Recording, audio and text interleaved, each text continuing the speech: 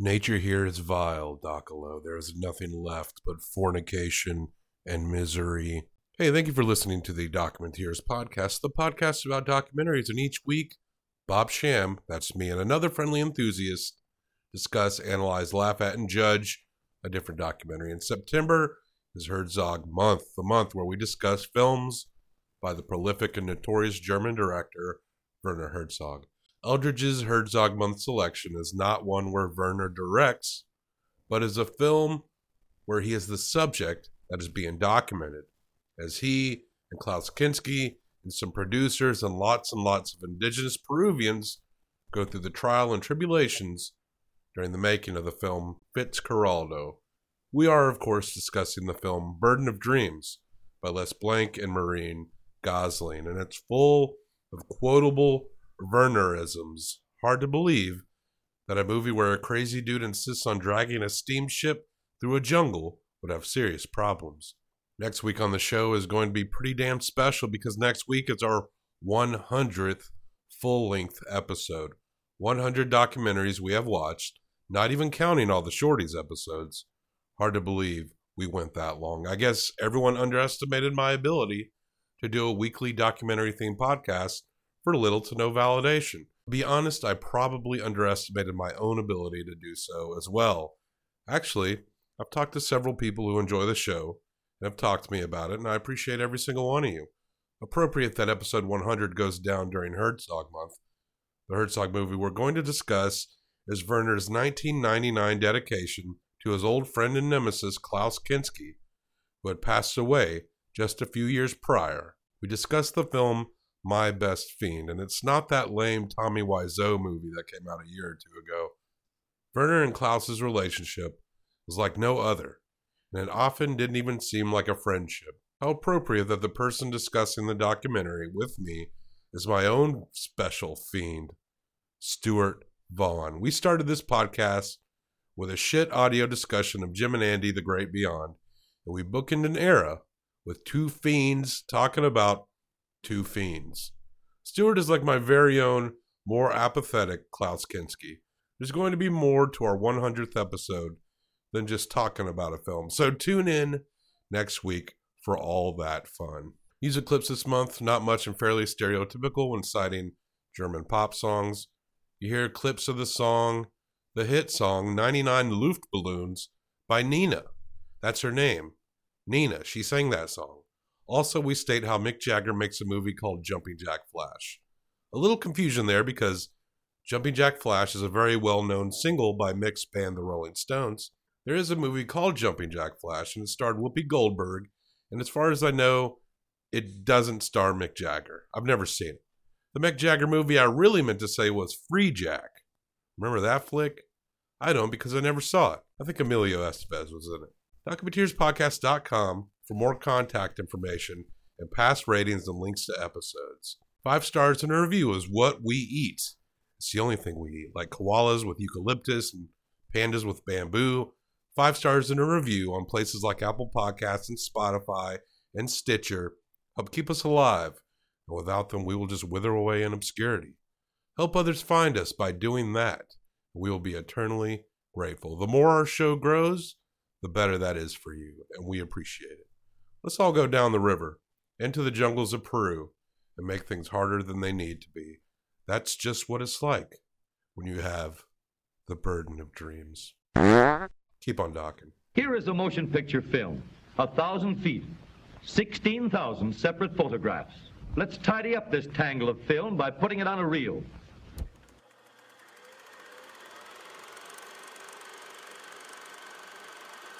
You wanted to know the story of Fitzcarraldo. It's a strange story, a little bit Sisyphus-like story, a story of a challenge of the impossible.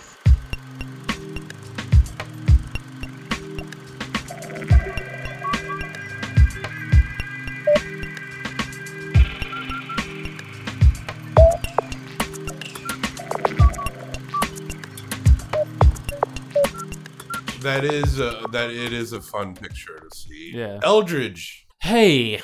This is our 99th episode. Oh, snap. Yeah, 99. 99. Next week, Stuart and I will be discussing My Best Fiend, Mm-hmm. which is about Klaus Kinski and Werner Herzog's relationship. We see Klaus Kinski. We see both of those men in this film as well. Everything kind of ties together. Are you gonna play 99 wrought Luftballons or whatever? Luftballons? 99 red balloons. That might be second only to the Scorpions in terms of stereotypical German music to play. But why not? Let's play it right now. Whoa. First of all, you're forgetting about a little industrial metal band from the aughts. Oh, you mean Rammstein. Du hast mich. Du hast. So Rammstein, Mm-hmm. the Scorpions, Yeah. and I think her name is Nina something. Hast du etwas Zeit für mich? Dann singe ich ein Lied für dich von 99 Luftballons auf ihrem Weg zum Horizont. Yeah, sure. That seems about 99 right. Luftballons. Yeah. Luftballons at the top. Oh, Okay. God. All right. I'm not Please, going let's not make up German words. Yeah. You know, I took German in high school and I actually did pretty well in it. But Yeah, I used to speak it fairly no, I was terrible, but I could get around. yeah, but like I can't do a shit now. I can count. Maybe that's it. Yeah. Eins. Even then, if I get too high, it becomes dangerous. Podcasting mit einer Kameraden. That's probably I probably didn't conjugate that probably. Whatever. I know all the feminines and masculines and all that shit. Conjugation, man, that's the hard part of languages.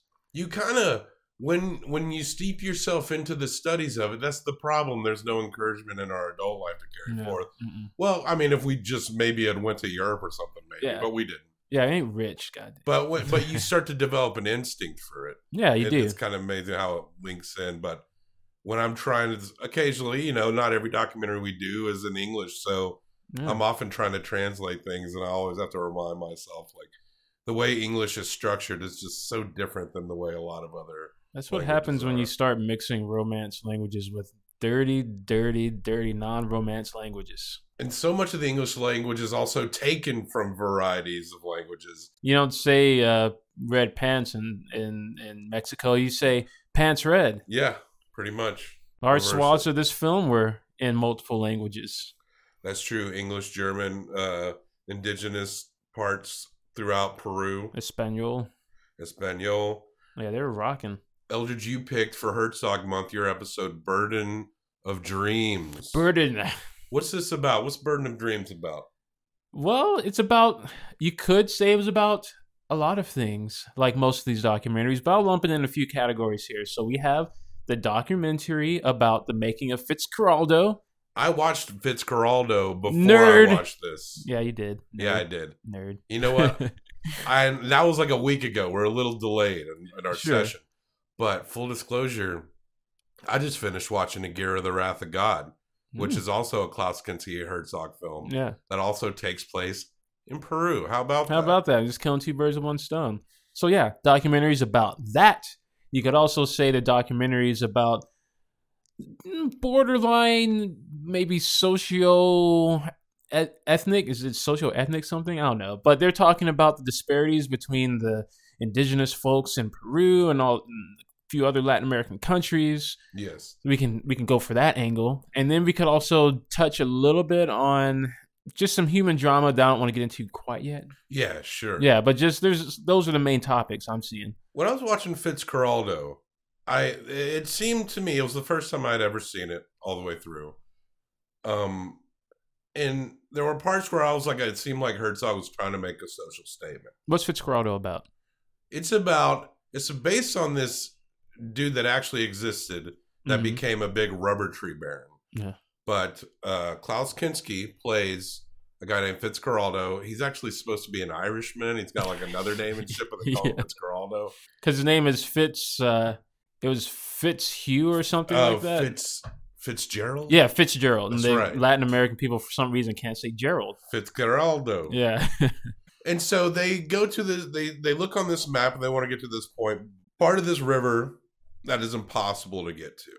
And so they go to a point where the rivers are the closest to where they meet. And when they get to that point, they drag a steamship across that they call it like a mountain. It's like a big hill. Yeah, but, giant hill. But still, that doesn't make it less like, what the fuck? Yeah. To get to the other side. Where there's another river. Yes. And they do get to the other side of the river. And also, Werner Herzog is using actual indigenous people Yeah. in his film. Sure It's is. something, and it's something that I also saw in Aguirre, the Wrath of God. You see indigenous people as actors there.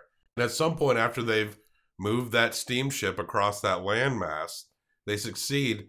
Some of the indigenous folk rebel and like cut loose the ship. In the real life version. Cut loose the ship Yeah. as a sacrifice to the river gods. And they cut, and the ship ends up, they don't get to the rubber tree forest. No. But it starts going through these rafts, but miraculously, the rafts that they refused to initially go down that part of the river for, they survived them. Yeah. And they kind of floated back in. And Mhm. Fitzcarraldo makes a lot of his money back by selling back the steamship to the nearest town. Somehow a steamship makes it through raging river rapids. And it's also about opera as well. Yeah, because the whole point is that I'm a rubber baron. I want to show off how rich I am, and by proxy, my land, or whatever you want to call it, his city. So he's like, yeah, best way to do that is to host an opera. I mean, every rich person in every major city does it. Look at how fancy I am. I'm going to support the arts. Yeah, at the end, he gets the opera people from an Italian company that he loves, and he actually sends them there. What's interesting is he makes the Fitzcarraldo character, opera is the only really high-end thing that he seems to like. Sure. Because other points, he's just living in the town. Yeah. And he's Klaus Kinski, so Klaus Kinski is always kind of playing himself. And so he's like half crazy as well and ringing bells and pissing people off. Yeah, it seems about right. So they had to drag a boat in this film. So guess what Werner Herzog wants to do to make this film? I'm thinking he probably wanted to make it as, reasonable as possible. So he probably used some sort of a replica boat is what I'm thinking. Sort of? Yeah, maybe a replica boat. That's what a reasonable person would do, right? Where it's just like a very, almost like it's made of balsa. Yeah, where that's people can probably- easily drag it. No. Oh, that's right. Yeah, I did see. He actually does essentially what Fitzcarraldo in the movie's doing. Except for even the regular Fitzcarraldo back in the day, the original, had enough common decency to say, hey, let's take this thing apart and do this. No, Werner's like, because he's dedicated to actualizing metaphors. It's not enough that metaphors are on a... We kind of get a flawed Herzog here. He is very flawed here. We get a bitter Herzog here. Mhm. I'm kind of in awe of his dedication to his art form, but at the same time, there are moments where I'm like, come on, Werner. Yeah, come on, bro. You're going to get someone killed. Or just, you're really inconveniencing people and you're not getting that much gain from it. But he does pay pretty well, $350 a day. They didn't say that was an American. Yeah, it's true. I doubt that was an American. If that was an American, it's like, yo, that's good for today. No, that's how good. you destabilize the entire economy of a region. No joke. There was this African king who did that. He was taking the Hajj. He was just paying people in gold left and right. And he completely destabilized the economies of Central Africa until he had to actually go back through on his way back from the Hajj and say, hey guys, we need to take that gold off you. We need to, because we fucked up. So you're not a supporter of Andrew Yang is what you're saying. I don't know who that is, but I'm going to say a hard no. Well, that's a whole different podcast. But no, he was paying well. He was paying good money. And they said it was twice the average, double the average amount. Yeah. The average of what, that region or where he's from? I'm thinking it's just for indigenous workers from the area, whatever they're making in Peru. Like we said, we don't know if that's an American. It's not clarified. It could be in like Deutschmarks. Plus, you're not really going to impress me if the average rate is $1.50 and it's like, hey, I'm going to pay you $3. Now, Eldridge, you could imagine that making a film where about a guy who drags a heavy-ass ship across a big-ass hill, and thus also doing that same thing as you make the film, it's going to be a lot of problems in the process of making this film. If only the dragging the ship over the hill was the only problem he had, or even close to the biggest problem. I feel like, sure, that was the most tense issue that he had to deal with, but there were plenty of other smaller issues that seemed like they were piling up very quickly. Initial issues happen very quickly because Werner likes to utilize actual indigenous people in his films. But the problem is he's at this, I forget what part he was initially, and or what this tribe is, the the Agaronas or the Agalumia. I'm not even gonna try and repronounce it. It was we're really gonna hard. we're gonna get a lot of shit wrong. Yeah. But this is Peru and Ecuador were approaching a border war. I guess Mhm. Ecuador was like, "Yo, we got some mainland land that we want." So this initial tribe, part of them are like, "Yo, we don't want this fucking German weirdo coming around." My favorite is when they start saying, he's German, right? Have you seen the Holocaust pictures? Like, no joke. They start pulling out Holocaust pictures to show the indigenous. It's like me being a white Southerner. People are like, "Your slavery's your fault." You've heard of slavery, right? He's going to do that to you guys. I did love that part where Werner's playing soccer with the locals. Ah, dude. Werner, to me, is the quintessential center forward. No, he's a quintessential striker. Kind of stocky. He just bodies this guy off the ball. Quick turn, left-footed shot. It was amazing. I knew you'd be into that. Yeah, I knew you would be able to properly analyze Yes. that 3 seconds of footage we saw. From those 3 seconds, I could tell, you know what? I'd have him on my rec league team. Sure. He could play striker for me. Werner rescues a fawn from the river. That was really sweet. Yeah. Remember when the baby deer comes up? And I he was just wondering picks if they were it up? going to just... I was thinking, man, this is Werner Herzog. He's going to say this thing, and 2 seconds later, we're going to see this thing on a spit, like rotating over a fire. But they didn't show anything else, so I'm assuming the fawn was safe. But a lot of the natives in this region are seeking a collective representation, which I can get behind that. You have to do that. You can't stand alone. Unionize, baby. Yeah. Tribal Council wants to arrest the tribes that are associating themselves with the film. And yeah, like you said, they're showing pictures of dead bodies that actually are far removed from what they're doing Yeah. now. And they're saying, look, that's what they did. This is what they do. World War II wasn't that far off in 1979. I mean, there's some people that were still alive that were thinking, ooh, I remember hearing about German people. I'm picturing an indigenous Peruvian. They're told this man is a German. Don't know what that is. They turn to their cousin who's been to cities who's like, go find information about Germany. And then they come back It's like, whoa, guys, with, we got to talk. some brutal pictures. I don't know what you heard, but But there's all kind of rumors going on. And I spread rumors we would slaughter them and take the grease out of their bodies and cook the grease, and that we would rape their women, and that we would do any kind of harm to them. There were other rumors by the press that we were smuggling arms, that we had, while we were shooting, that we destroyed their fields, but we are not shooting yet. There were rumors that we had on our demand, 4 Aguaruna Indians were arrested who were in opposition against us, which is a blatant lie, and it can be checked easily. Not even the Council of the Aguarunas maintains that anymore. We know Werner's not a rapist or a murderer. I mean, I guess. I mean, we all are descendant of those. But yeah. But Werner is not that, so it seems like they're desperate to just get the fuck rid of him, despite the fact he pays $3.50 a day. In fairness, though, you have to think of the indigenous people's history of that area, and it seems like every time some new person comes, a lot of people die or get sick. That's true. That's true. And sure, they may have met a lot of Europeans, but they may not have come across many Germans. So they're like, hey, this is a new type of European. We don't even know. But Werner's like, we are very small. There is a genuine fear of an elements of a tribe coming to attack the production crew, and he's like, We are necessary as an enemy that can be beaten, because they will not dare to attack the military camps. They will not dare to attack the petrol companies. But since we are small, we may be the losers. we gotta go. Yeah. And the Aguilonas burn the camp after they Yeah. leave. They like light the shit on fire. They were in real danger. I think they were definitely in danger. But filming begins 1,500 miles elsewhere in a small town of Peru. This town is much more welcoming. And more remote. I think that may have helped the welcoming nature, because if you're an indigenous person who's constantly coming in contact with big city folks, you probably don't have a good feeling about them. But if you're more remote, you don't have as much experience. So as long as you come in cool, maybe they'll treat you better. But now, initially, the actor who was going to play Fitzcarraldo was a guy named Jason Robards, who had Yeah. to duck out because Got freaking that, sick. that motherfucker got dysentery.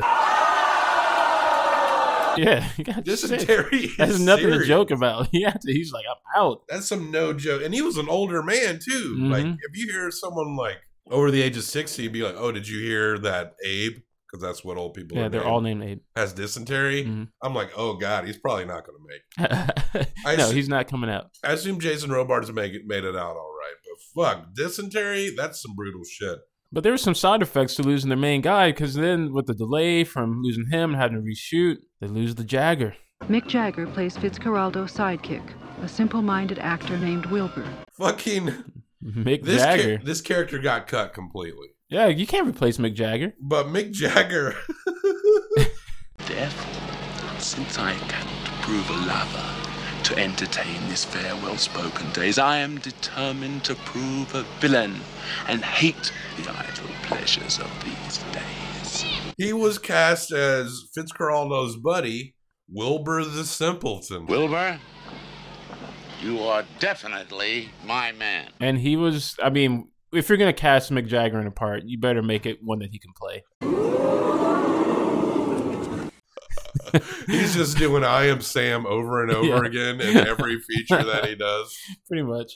Yeah, we. I mean, we've got that part covered.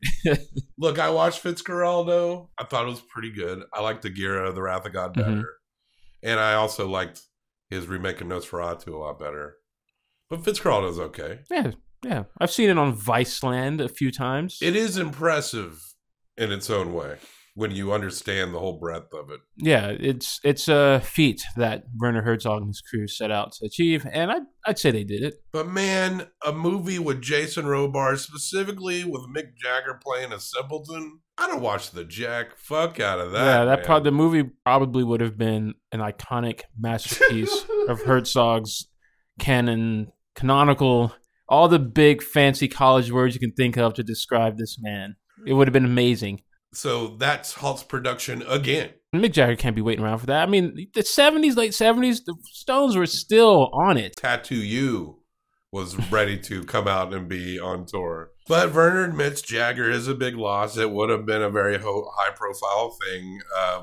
And eventually we would see Mick Jagger again in, Jumpin' Jack Flash or some shit. But Werner, he says, If I abandon this project, I would be a man without dreams, and I don't want to live like that. I live my life, or I end my life with this project. Not melodramatic at all. so that's why you bring in a little dude, Mr. Intensity, Klaus Kinski. The man, the myth, the legend. He's a very legendary person. There's so many certain things in this film, like, if you watch Fitzcarraldo, it's all coming through the perspective of the Fitzcarraldo narrative. Mm-hmm. But if you watch Burden of Dreams and you remember a lot of how things were shot in Fitzcarraldo, Burden of Dreams shows you everything that was kind of going on around the production. So the reality of how people were living their lives. Like, there's a kid just floating in a bucket. He's just floating around in a bucket. And it was like, it looked like a lot of fun. Yeah, for that kid until he starts realizing what poverty is and stuff. I mean, that's how it always works. Everything's fine until you've taken from the tree of knowledge. There's no such thing as poverty until Europeans show up. Yeah, that's right. But Werner, he gets a steamboat. And this steamboat allegedly had a peace treaty from a war between Peru and Colombia signed on it. Oh, that's pretty nice. We'll have to take his word for it. I mean, he had 3 boats. He had 1 boat for the sailing, or for the steaming, I guess, since it's a steamship. He had 1 boat for the hauling. Yeah. And then wasn't there a 3rd boat? And I think the 3rd boat was just for random shots or something like that. Maybe it was just Yeah. And they ended up having to build like a shell of one later. Yeah. Because one got, well, we'll get to that. A lady named Claudia Cardinal plays Molly. And they had to repair the steamboat and replace the engine. This thing was kind of old. Yeah. They had to take the boat 2,000 miles south to a new jungle location. Good God. Now, there was nothing to stop Werner from just going like a couple miles downriver and being like, oh, this will do. But Werner, dedicated. He's not satisfied with metaphors just being in your John Steinbeck novel. Because the thing about metaphors is they have to be as literal as possible. Yeah. He likes to bring them to life. From Iquitos, under the best of circumstances, it takes a full day to reach the camp by air.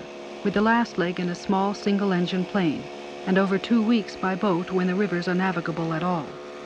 Since Herzog admits he could shoot most of Fitzcarraldo right outside Iquitos, some people think the remote jungle location is just another example of his insistence on making things tough. Please, Werner, don't make a documentary about the crucifixion. Yeah, people have Please. lives. They need those arms. He'll be on a cross, like, Yeah. action. It's like, piss me. He feels as if when people are out in the remote wilderness, they will respond in ways that they will not respond when they're close to civilization. Maybe there's something to that. I There don't is know. something to that. Maybe there is. He's taking control. He's taking advantage of a foreign situation and taking control, just like Klaus Kinski's character Aguirre did in Aguirre, the Wrath of God, when he did a Ooh. mutiny against his fellow conquistadors. Damn, I'm gonna have to see that movie. The problem with this ship is that it's big, and it happens to be kind of dry for a Yeah. rainforest at this time. It's kind of funny. There's points where there's not enough water, and then later there's like way too much water. But Werner is pretty good at providing items and goods. I wonder who's behind the production of this. Is it like a German film company? Yeah, you know it had to have been the PA because the director. I mean, you love a director, but it's really the production people. They're the ones taking care of all the good stuff. Although the production company is Werner Herzog Film Production. Any minute thing that did not fit Werner's satisfaction, he wasn't just going to let that go. Yeah, he's a real D. There was a turkey on a boat ride, and that led me to Google if turkeys were indigenous to South America. Turkeys are indigenous throughout the Americas. Yeah, Good to know. Fun facts. Sham facts, we'll call them. yeah, sham facts. Werner rushes a ship onto the river to shoot when it looks like he's clear to like get down there. But the engine is not strong enough, and the boat is at risk of being stuck. This is just one. I thought that was a combination of the engine was okay, I guess, but they took all the ballasts out to get the boat to where it needed to be. Yeah. And the ballast being the thing that keeps the weights that keep the boat securely in the water and the propellers pushing through the water. But without the ballast, the propeller was up too high, couldn't get any force, which I thought was kind of funny through this because let's just face it, Werner Herzog's a melodramatic type guy. That's why we all love him. Yeah. And as this boat is, well, maybe I'm cutting you off. Hate to cut in front of you, but I'm please. doing it. But as he's doing this, they're realizing, oh shit, this boat is not able to go forward. It's crashing into the rocks. They're literally on the boat. You see Werner freaking the fuck out. And they're playing freaking Pagliacci, the one with the clown. Oh, yeah. It was like, oh my God, this is a bit on the nose. But at the same time, I'm living for it. I'm living for everything that is happening in that moment. I like that part where Werner was navigating the branches with a cigarette in his mouth. Like yeah, he looked like- so cool. Like a street tough. yeah. I finally quit smoking after 18 years, but I remember I'll never forget Mhm. when I first started staring at myself in the mirror with a cigarette hanging out, thinking I look badass. So cool. See, I never thought that. Every time I tried that, I had a cigarette to my mouth. I just thought, God, I look like a child sucking on a toy cigarette. Nah, dude, you looked cool. Yeah, I think you know what? Yeah, man. Let's start smoking again. Yeah, let's start smoking. I quit smoking. Yeah, fuck that. We're going back. Yeah, dude, I'm going in so hard. We should just go straight to crack while we're at it. It's a gateway. You guys can't see this, but Bobby looked at me like, maybe? No. Yeah, I didn't say no. He didn't say I no. didn't say no. His silence was not a, what the fuck are you talking about? It was more of a, maybe? And Just then once. Just once. Eventually, we'll get to wine enemas. Ooh, yeah. No, I want a wine tampon. Well, yeah, okay. God, don't judge me. Judge you. I'll be right by you. I mean, you're already, yeah, okay. helping you out with it. Thank probably. you. About to say, I was getting very upset. This is not a weird sexual thing. It's just people do it. And they say they're drunk is quite good. Boat is stuck. No force to push it. I'm sure it's not there anymore, but in my brain, I like to think that it's still sitting there. Well, I mean, one of the boats is still there. Really?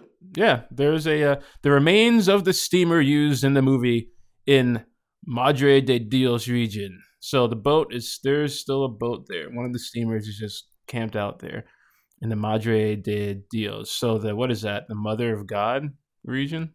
Yeah, something like that. Yeah, in southeastern Peru. Wow, cool. We should go. Yeah, Go look at it. It's pretty gnarly. It's I think it's pretty hard to get to. It is in there. Yeah, judging by the fact that it's has not moved in 30 years. Yeah, people were just thinking, yeah, that boat's chill. We're leaving that. Well, shit, almost 40 years, actually. There's a part where, Werner has to build up a mock boat, kind of like a skeleton version of it. And then there's a recreation of the scene. It's actually really well shot in the film itself, where tribes, as they're nearing this area, and they cut all the trees down. And you see trees like crashing into the water to block the ship. And then the camera pans over and the other side it crashes. It's really beautifully shot. I mean, Werner's got skills. No, he does. He's definitely a good cinematographer and director. And there's a part where all the canoes are approaching the ship. Lentamente, despacio, despacio. But they have to go back because one woman in yellow was slightly out of position. Señores, todas las canoas atrás que siguen. Todas las canoas atrás. Atrás y vienen después. They were kind of laughing a little bit. And Werner's like, you must go back. You must go back. Go back. Go back. It was a little ridiculous. Yeah, like multiple days because it had to be shot at the golden hour, right at sunset. It's about a 1 hour period. Now, in this film, Fitzcarraldo manages to utilize the assistance of these indigenous peoples. And Werner also does that within the making of this film. He uses indigenous cultures as actors. Yeah. And all locals that came from various areas. Some were flown in and some walked 4 days just to be in this movie. It's good money. Got nothing better to do. Things are always at a stopping point. Things will go and be very stressful, and then people will do nothing. Like a producer goes, "There's no action, no action." We're going to have an interview. I'm sitting here, very satisfied. And they have to shoot in the golden hour. That 1 hour before the sun sets. That sweet, sweet golden I mean, hour. the light is really nice then. Really is. Now, Werner discusses his ideas with utilizing the natives as actors. In this case, we will probably have one of the last feature films with authentic natives in it. They are fading away very quickly. And it's a catastrophe and a tragedy that's going on. And we are losing riches and riches and riches. And we lose cultures and individualities and languages and mythologies. And we'll be stark naked at the end. We'll end up like all the cities in the world now. And he says he's not trying to document, but stylize. And it's important to him that they actually act.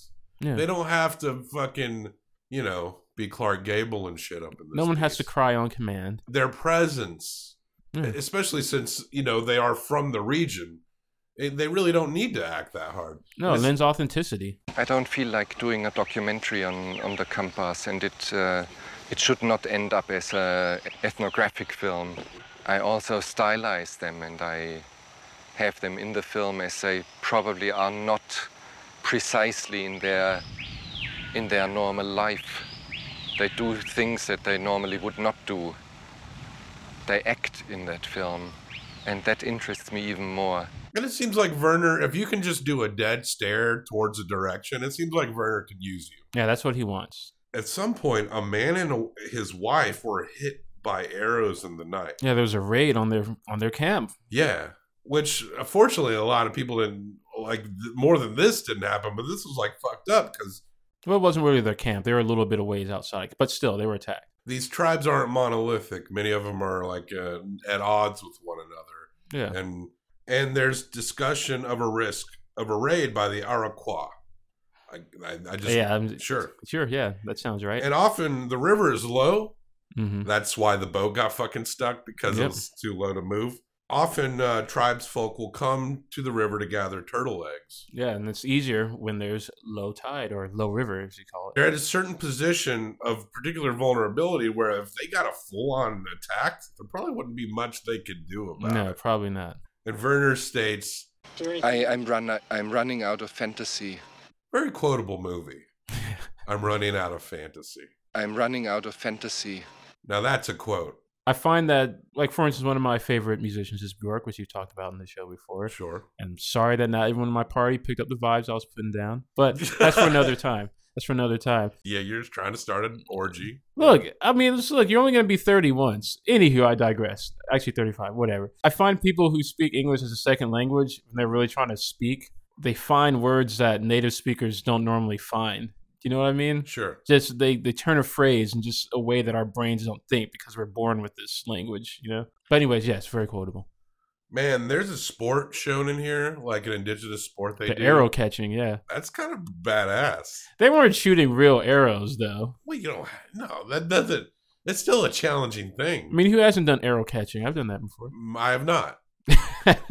I mean, I really have, but they were with training arrows, and you weren't shooting them with full force. It's pretty cool, though. It's impossible. I never caught one. The fact they were catching any, I thought was amazing. Yeah, they were nailing it. Well, the problem was he wasn't getting the shots that he wanted because the greatest arrow catchers were up counter raiding.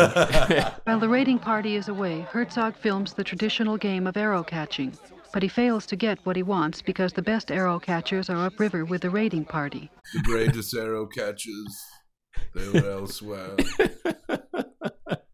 Look at the best. He totally was. Like, you see these kids out there giving their all, and he's just, nah, these kids are not They're good. okay. We'll be doing Cave of Forgotten Dreams with Ginger later this month. Yeah. And there is a similar scene where Werner wants someone to do an athletic thing very well, and it's not very good, and he laments it not being great. The Paleolithic men was better than you, I guess. I would hate to disappoint Werner Herzog. It would really hurt me. Apparently you can. This proves it. No, I would never disappoint Werner. He keeps the arrow that was in the dude's neck, and he saves it. For his freaking kid. You going to keep the arrows? Well, yeah, maybe for my little son. He will be excited to know that this went through a man. That's a cool dad. Yeah, I would want that if I Come was on. a kid. Wouldn't you want a dad to be like, this is in a dude's neck? Yeah, it was in a dude's neck. This is real deal shit right here. I feel like with that statement, Werner understands kids. He does understand kids. At least young boys. He's a child himself, truly. Would you say he's a man-child or a child at heart? Does he dream? Werner, he's always talking about dreams. God. So man-child. Yeah, man-child. Camp life is fairly normal. There's a woman who's talking, who comes from a tribe, and she talks about how she had to convince her friends that when they saw the camps, to not be scared of things like vaccines and gringo food. She's like, they're fine. They're not killing us. Yeah, they're not going to kill you. This isn't like 300 years ago. Yeah, this isn't like 50 years ago. I mean, our culture is just on the verge of decimation now. Yeah. It's already kind of too late. Yeah, we're done here. These are some of the good ones. Yeah, these are the good ones. There are separate camps between the crew and the Indians. Separate but equal. So, whoa. Hey. Now, Werner explains that he didn't want to contaminate the cultures of the indigenous people. It's important to him that they're there. Ooh, what did you think about this? What did you think? I mean, what I just said, separate but equal, which, as we know, is always a farce. And, Werner started the movie off kind of on a sour footing for me personally, because he said something along the lines of the savage Indians or the savage natives. And I thought, okay, maybe he's just being whatever. But time and time throughout the movie, you're presented with the reality of the time period that the movie is taking place in, the documentary, I should say, and the time period that Werner Herzog is from. So it was a little problematic. And in Herzog movies, like so far as I'm making my way through the features, no one's good. Like there's no real good guys. No, how can there be? There's just evil men and then victims. And then the victims are probably victimizing somebody too. It's just it's a circle of life, except for life is a victim. Yeah, the people you think are victims, you feel sorry for them. Then they start like chopping up a parrot, and then you're like, oh, yeah, complicated feelings. Yeah, big fish gets eaten by bigger fish. I don't know. I can see at least the good intentions of what he's trying to do here, but you think you should have just passed around the schnitzel and the Belgian beers, and be like, look, have this, try this. And I do kind of. I say that. I did a very hot take on that. My goal has been trying not to have so many hot takes in my life. But as I look back on that, I have a hot take every fucking day. Are you blogging your hot takes? No. Then you're fine. You're just a normal person. I have a hot take machine in my head, but when I see this stuff, I'm thinking, there's something to be said about not hanging out and sharing all your beer with people who don't have a lot of experience with alcohol. Just things like that. Sharing your food, your fatty food, with people who don't get a lot of fatty food intake. Yeah. Maybe it's best because I don't know. It's hard to tell. There's social norms that are different. You're not. It's in the end of the day, it's a film set, not a cultural exchange. Sure. And if you have people mingling together, there's going to be social norms that you don't get. things that are going to go unsaid that need to be spoken. Or we could all like learn from each other. It's fine. Look, I'm not a fancy schmancy man, but if you were like, I've got this super nice bottle of wine, I'll be like, okay, tonight we drink super nice wine. I think the more reasonable equivalent would be, you're not a fancy man and someone rolled up to you and said, hey, I've got this termite paste that I've ground up and mixed with my spit. You want to try that? Look, man, I'm pretty down. So okay. I believe you, Bobby. I think the downside is probably when Klaus is having to maybe drink this beverage. Speaking of spit. All through the upper Amazon, Indians drink masato, an alcoholic beverage made from a vegetable called yucca. It's an important food source, making up a large part of the Indians' diet. It's also an essential part of almost every activity from morning till night. Kinski looks he naturally looks miserable all the time anyway. Yeah, he looks pretty messed up. You can't go anywhere. You can't escape of this fucking stinking camp because you never know when they call you, because you have to be here because you're paid for. You're in the contract, so you can't just go. It means you are completely captured here. Completely. You go from there to there and from there to there. That's what you can do.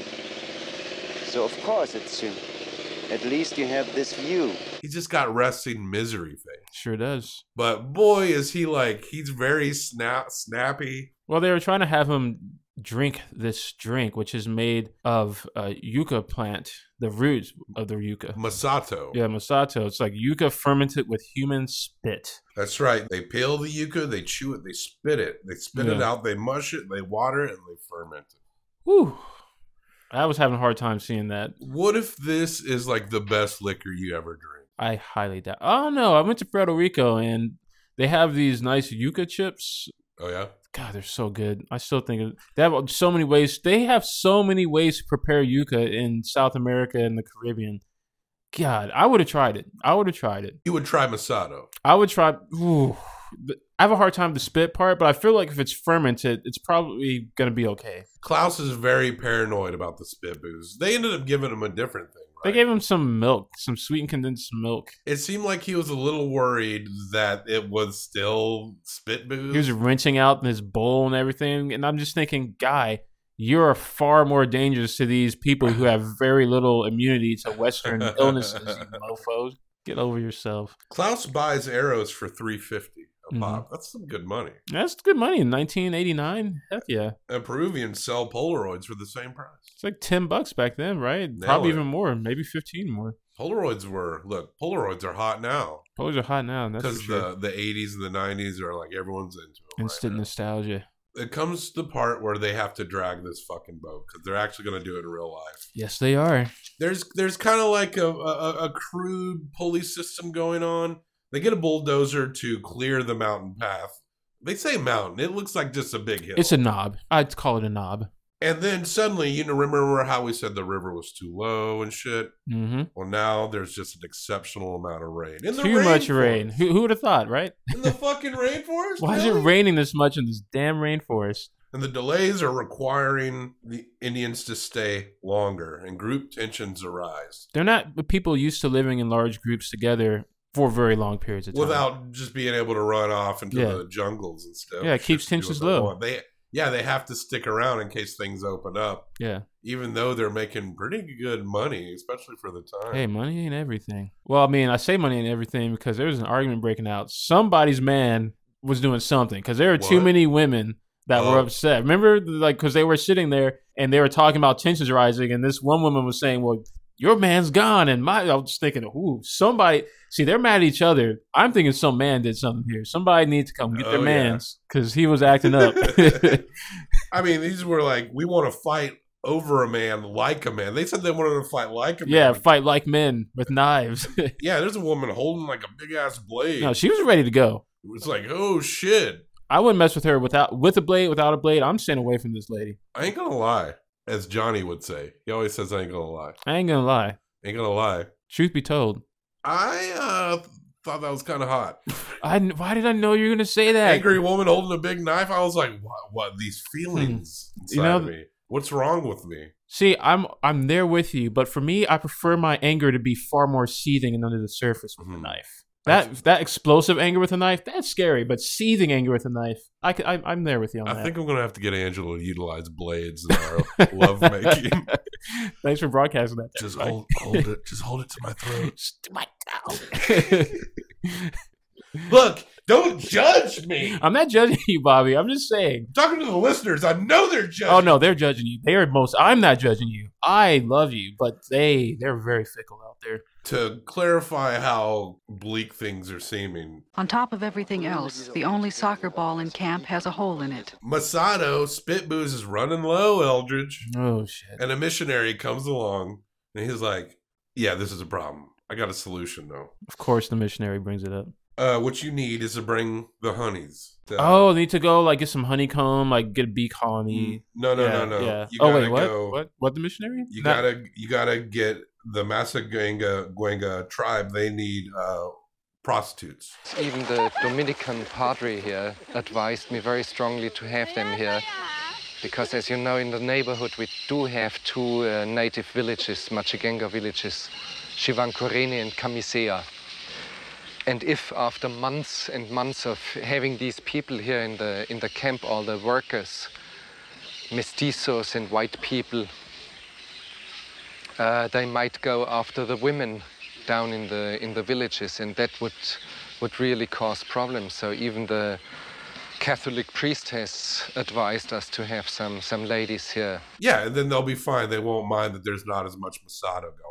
Because they can't just patch the soccer ball. So Werner, they talk. No, it's not Werner. I keep thinking Werner is like. No, there's another guy that looks a lot like him. Werner's the subject, the impassioned but angry subject. He actually looks a lot like a friend of ours. Oh yeah. They inquire with the woman about her position, and they at first they ask us like, "Is this something that like you want to do?" She's like, "No, I'm not. I'm not into like." Their sweaty dicks. Yeah, she was like, "What are you even talking to me about right now?" No, I'm out here trying to survive. Yeah. What are you talking about? Oh yeah, I want my face down in a bunch of jungle crotch. No, you moron. No, it was a dumb question. I don't even know why they asked that question. Well, sometimes in the documentary, you got to ask a dumb question to bring out the bigger point. Fair enough. I'll allow it.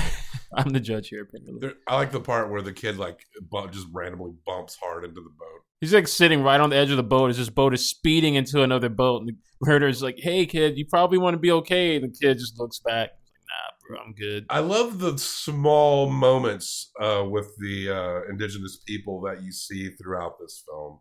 Yeah, like I said before, it shows a nice contrast to the narrative that Werner was putting forth in Fitzcarraldo. You get a bigger breadth and understanding of the cultures that exist in that area. Yeah, you do. They bring in a man because they're about to drag this steamship. A man named Martinez. He's a Brazilian engineer. And he's worried that this very crude system they're utilizing, it's got some mechanics to it, but not that deep. Basically a steam engine, or not a steam engine, a tractor. Not a tractor, bulldozer, thank you. Something like that. It's a bulldozer, and these pulleys are literally logs placed in the ground with some rope tied around them. Martinez is like, if this post doesn't hold, like shit could snap and like people could die. Many people could die at once. 30% chance that it goes right. So there's a 70% chance it goes wrong. And we're talking, I don't know if you've ever, seen or heard stories about people working in logging or on aircraft carriers. These are giant cables under tension. Depending on how things go, like you could have something snap, all these people holding these pulleys, they can get flung off the pulleys, get launched like rockets, as they say, or you could have a cable just slice you right in half. Yeah. The idea of a snapping cable that's so super taut, holding a bunch of stuff together. Yeah. That anything that isn't also metal that's flying towards is going to get sliced through like butter. Yeah, pretty easily.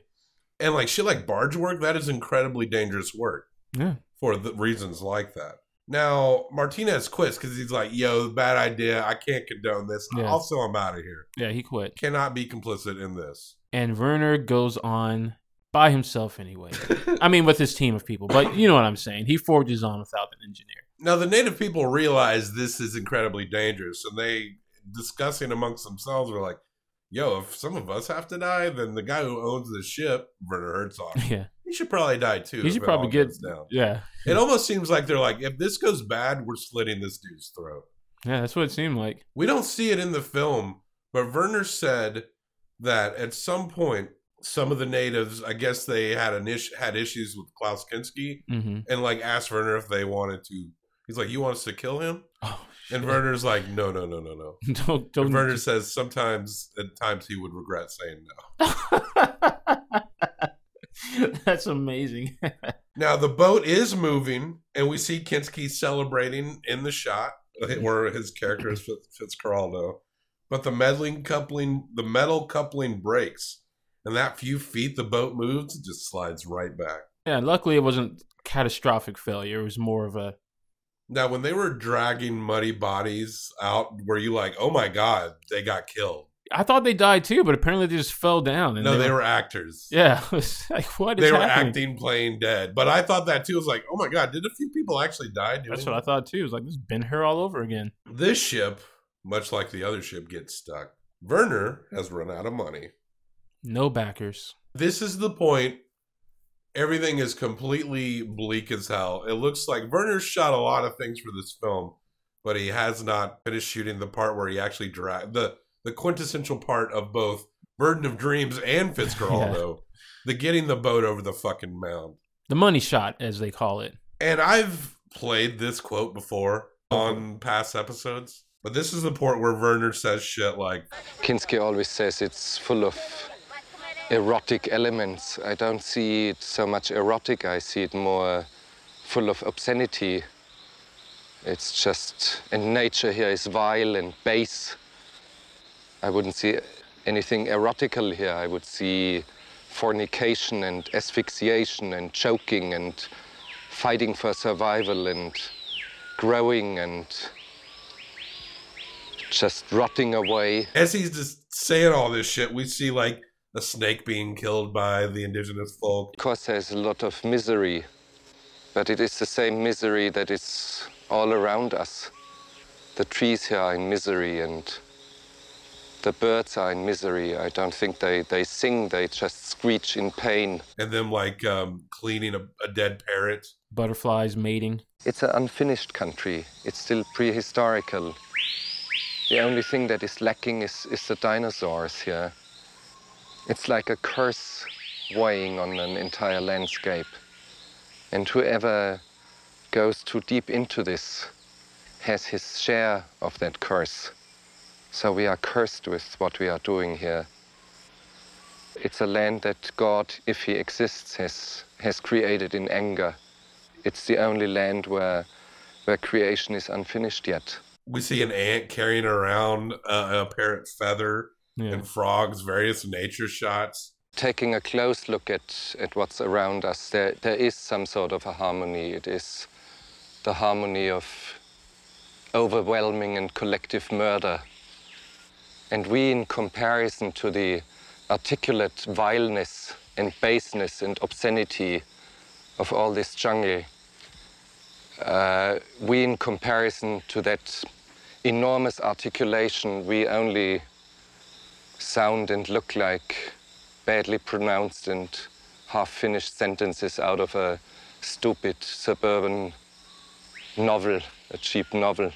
While Werner goes on this tirade. Snakes. And we have to become humble in front of this overwhelming misery and overwhelming fornication, overwhelming growth, and overwhelming lack of order. Even the stars up here in the sky look like a mess. There is no harmony in the universe. We have to get acquainted to this idea that there is no real harmony as we have conceived it. He's really going off on this natural environment. This might be when Werner has hated nature the most. When I say this all full of admiration for the jungle. It is not that I hate it. I love it. I love it very much. But I love it against my better judgment. Shut up, man. It's like, this is nature. This is the most perfect representation of nature you'll ever see, and there's nothing unfinished here. You European.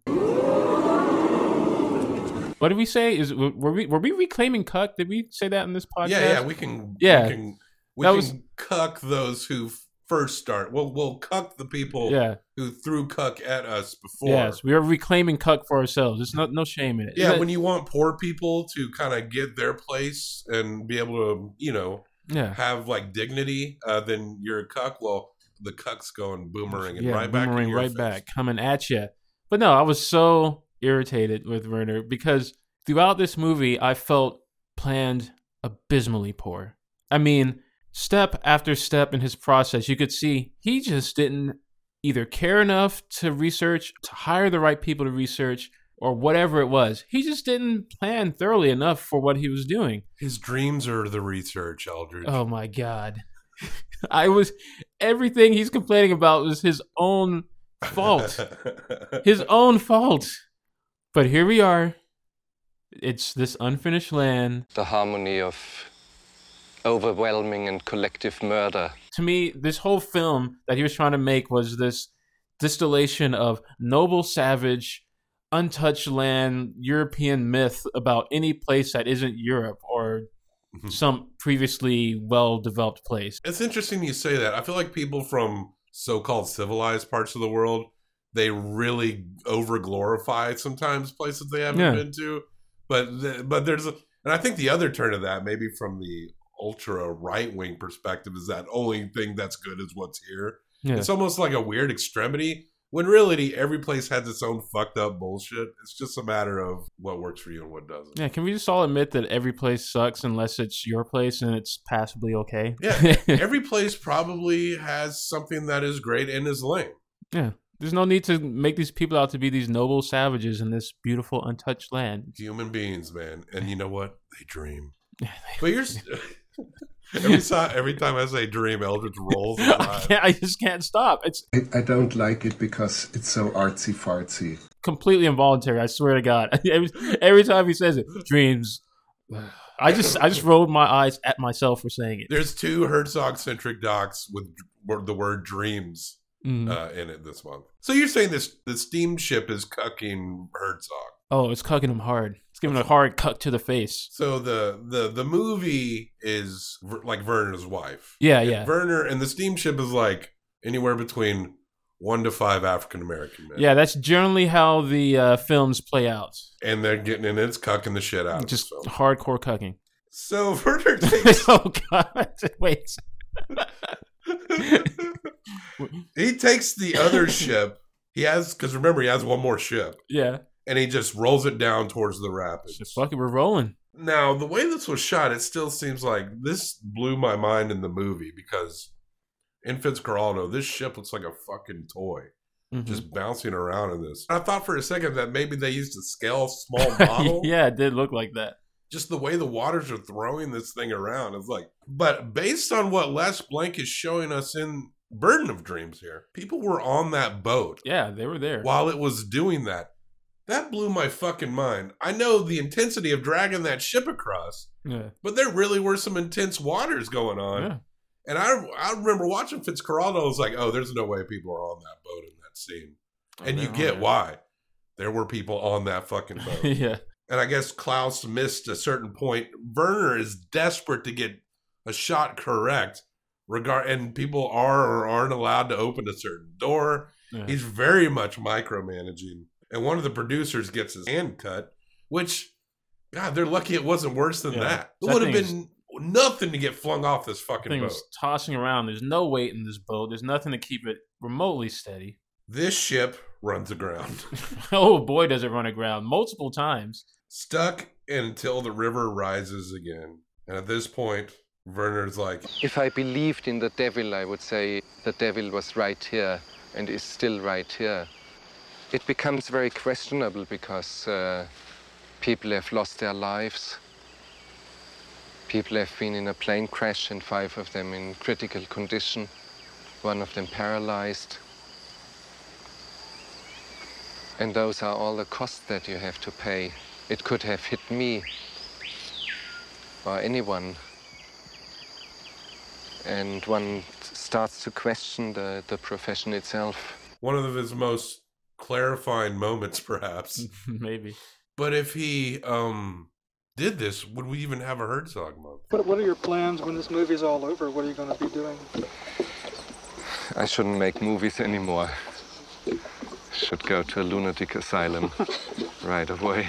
Maybe for a little while, but then come back. Yeah, everybody needs a break sometimes. Nowadays, Werner's films there's still some adventure to them, but it seems like he's a lot more objectively respectful instead of trying to force things. But man, he had a vision, and I definitely understand that tunnel vision to get shit done. I kind of, when I'm trying to do something, sometimes I can be a bit of a tyrant too. Mm-hmm.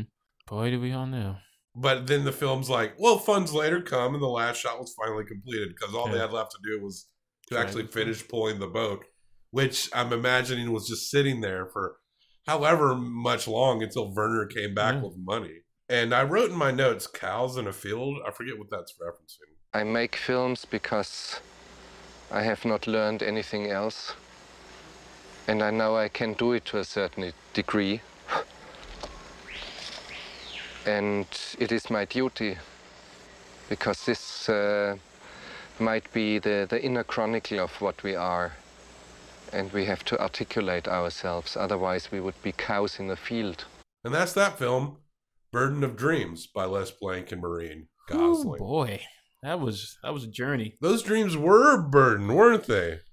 God, I wish I could stop rolling my eyes. But you know what? Werner got it done. He did get it done. No one died except for that plane that crashed, but you can't really... You can't blame him for that. No, that's not his fault. Planes just crash. Yeah, planes crash all the time. Well, they crash all the time. Eldridge, for this 99th episode of the Documenteers, we don't rate documentaries in a star rating scale. We rate them in the vile fornications of the Herzog rating scale. You're going to give this 1 through 5 Herzogs. I'm going to give this 1 through 5 Herzogs. Combine them like a steamship run aground and still there 40 years later for best out of 10 vile fornicating Herzog. All right. Well, I'm going to go through the whole thing, what I was feeling about this. Because honestly, I didn't know my rating until I sat down at the desk. Let's walk through it a little bit. Hope you don't mind. Please. So, this isn't really one of those documentaries where you're looking for all this amazing cinematography. I think what makes this documentary stand out for me is that it is good at setting tension. And I feel like the whole documentary was nothing but tension with these little moments of release, which I think is how most of the people in the crew felt, because there was things happening the whole time that were very tense. So that was really nice for me, actually. I like to feel something when I watch a documentary or a movie. So I felt that tension, and I felt the sadness of what was happening for these people, because there are lots of talk about border disputes, the plight of these indigenous people. And I got a small window into their lives, which I wasn't expecting. I was expecting a documentary about a film, but instead I got this mini sort of anthropological showcase of the small segment of people that worked on this film. And I found that to be powerful. And I don't know, you don't see that every day. And especially since indigenous people are vanishing from this planet, at least in their original way of life. So that was great to see that. Werner Herzog was very problematic throughout this whole thing for me. The whole okaying prostitutes, pretty much sending a group of people to go hunt down whoever started shit with them, all of that. It was pretty rough. But with all of that, hey, I'm an easy grader, so I'm gonna have to give this one a 5. Wow. I'm giving it a 5. I felt a lot of things. I felt a lot of emotions. I thought this was interesting in a way that I haven't been interested in a documentary since probably, I don't know, I can't think of a documentary that interested me in this way because of the indigenous component. I hadn't even considered that being something that was going to happen. Yeah, and the indigenous components also exist in other Herzog films, but Les Blank and Maureen Gosling kind of showed another side to that layer that he was trying to accomplish. And they showed it in a way that was a lot more straightforward. Respectful. Yes, it wasn't exploitive in any way. Not at all. It was very normal to question the exploitive methods of those who were in the process of making this film. I can imagine it's a hard road to navigate. I kind of feel sympathetic to some of Herzog's positions. This tribe wants this. They've had it this way for so long. Should I give them the schnitzel and the, what do you call the little, the dumplings, the potato dumplings? They're delicious. Spatzel. Yes. Should we share the spatzel with them? I could kind of understand why he's hesitant about it. And I guess I should bring this woman around for them all to have sex with. I guess I could see him doing it, but in his brain being like, but at the same time, Werner's got tunnel vision. He's got something he wants to do. I can see the questions deserve to be asked in those scenarios. I mean, the world's kind of dirty sometimes. World's always dirty, Bobby. Even the stars up here in the sky look like a mess. And the dirty in this film was very impressive, the way everything was represented. It's a movie that is about making a movie, but it's also adds another layer to the themes that maybe you didn't catch when watching Fitzcarraldo itself. It's pretty unforgettable. So, Eldridge, I don't think there's anything quite like this film. And the story of this film is pretty goddamn fascinating. But I agree with you. 5 out of 5 Herzogs. Cue the TLC.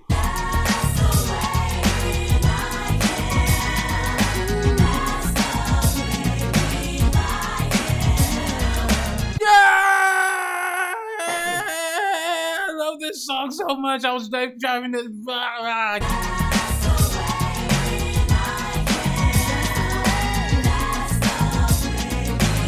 And that's that film. 10 out of fucking 10 for Burden of Dreams by Les Blank and Maureen Gosling. That's me clapping. And that does it for the 99. I think, is that how you say 99 in German? I think that's right, actually. Episode of The Documenteers. Eldridge, thank you. Hey, you're welcome, buddy. Stay sweet. Hope you had a great summer. Keep on docking. There we go.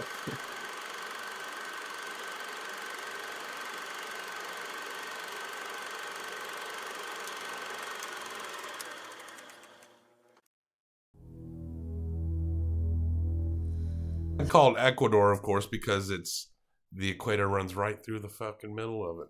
I thought it was just because they had to, take a lot of equate. Equate? What does that do? It's like a over-the-counter sort of thing, right? What is it? Does it give you diarrhea? Or? I mean, everything gives me diarrhea. So etwas Zeit für mich, singe ich ein Lied für dich von 99 Luftballons auf ihrem Weg zum Horizont. I have to be careful. Don't you yell at me.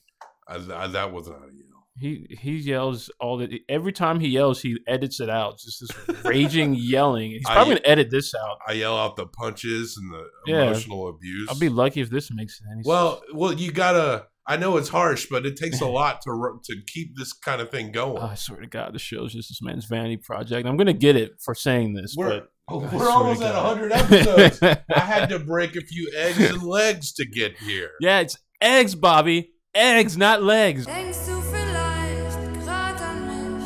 Dann singe ich ein Lied für dich von 99 Luftballons und dass sowas von sowas kommt. Okay, you got to break a few eggs. Please don't hurt me. You got to break some legs to make an omelet. I think that's how the saying goes. Please don't hurt me. I'm laughing because I'm afraid.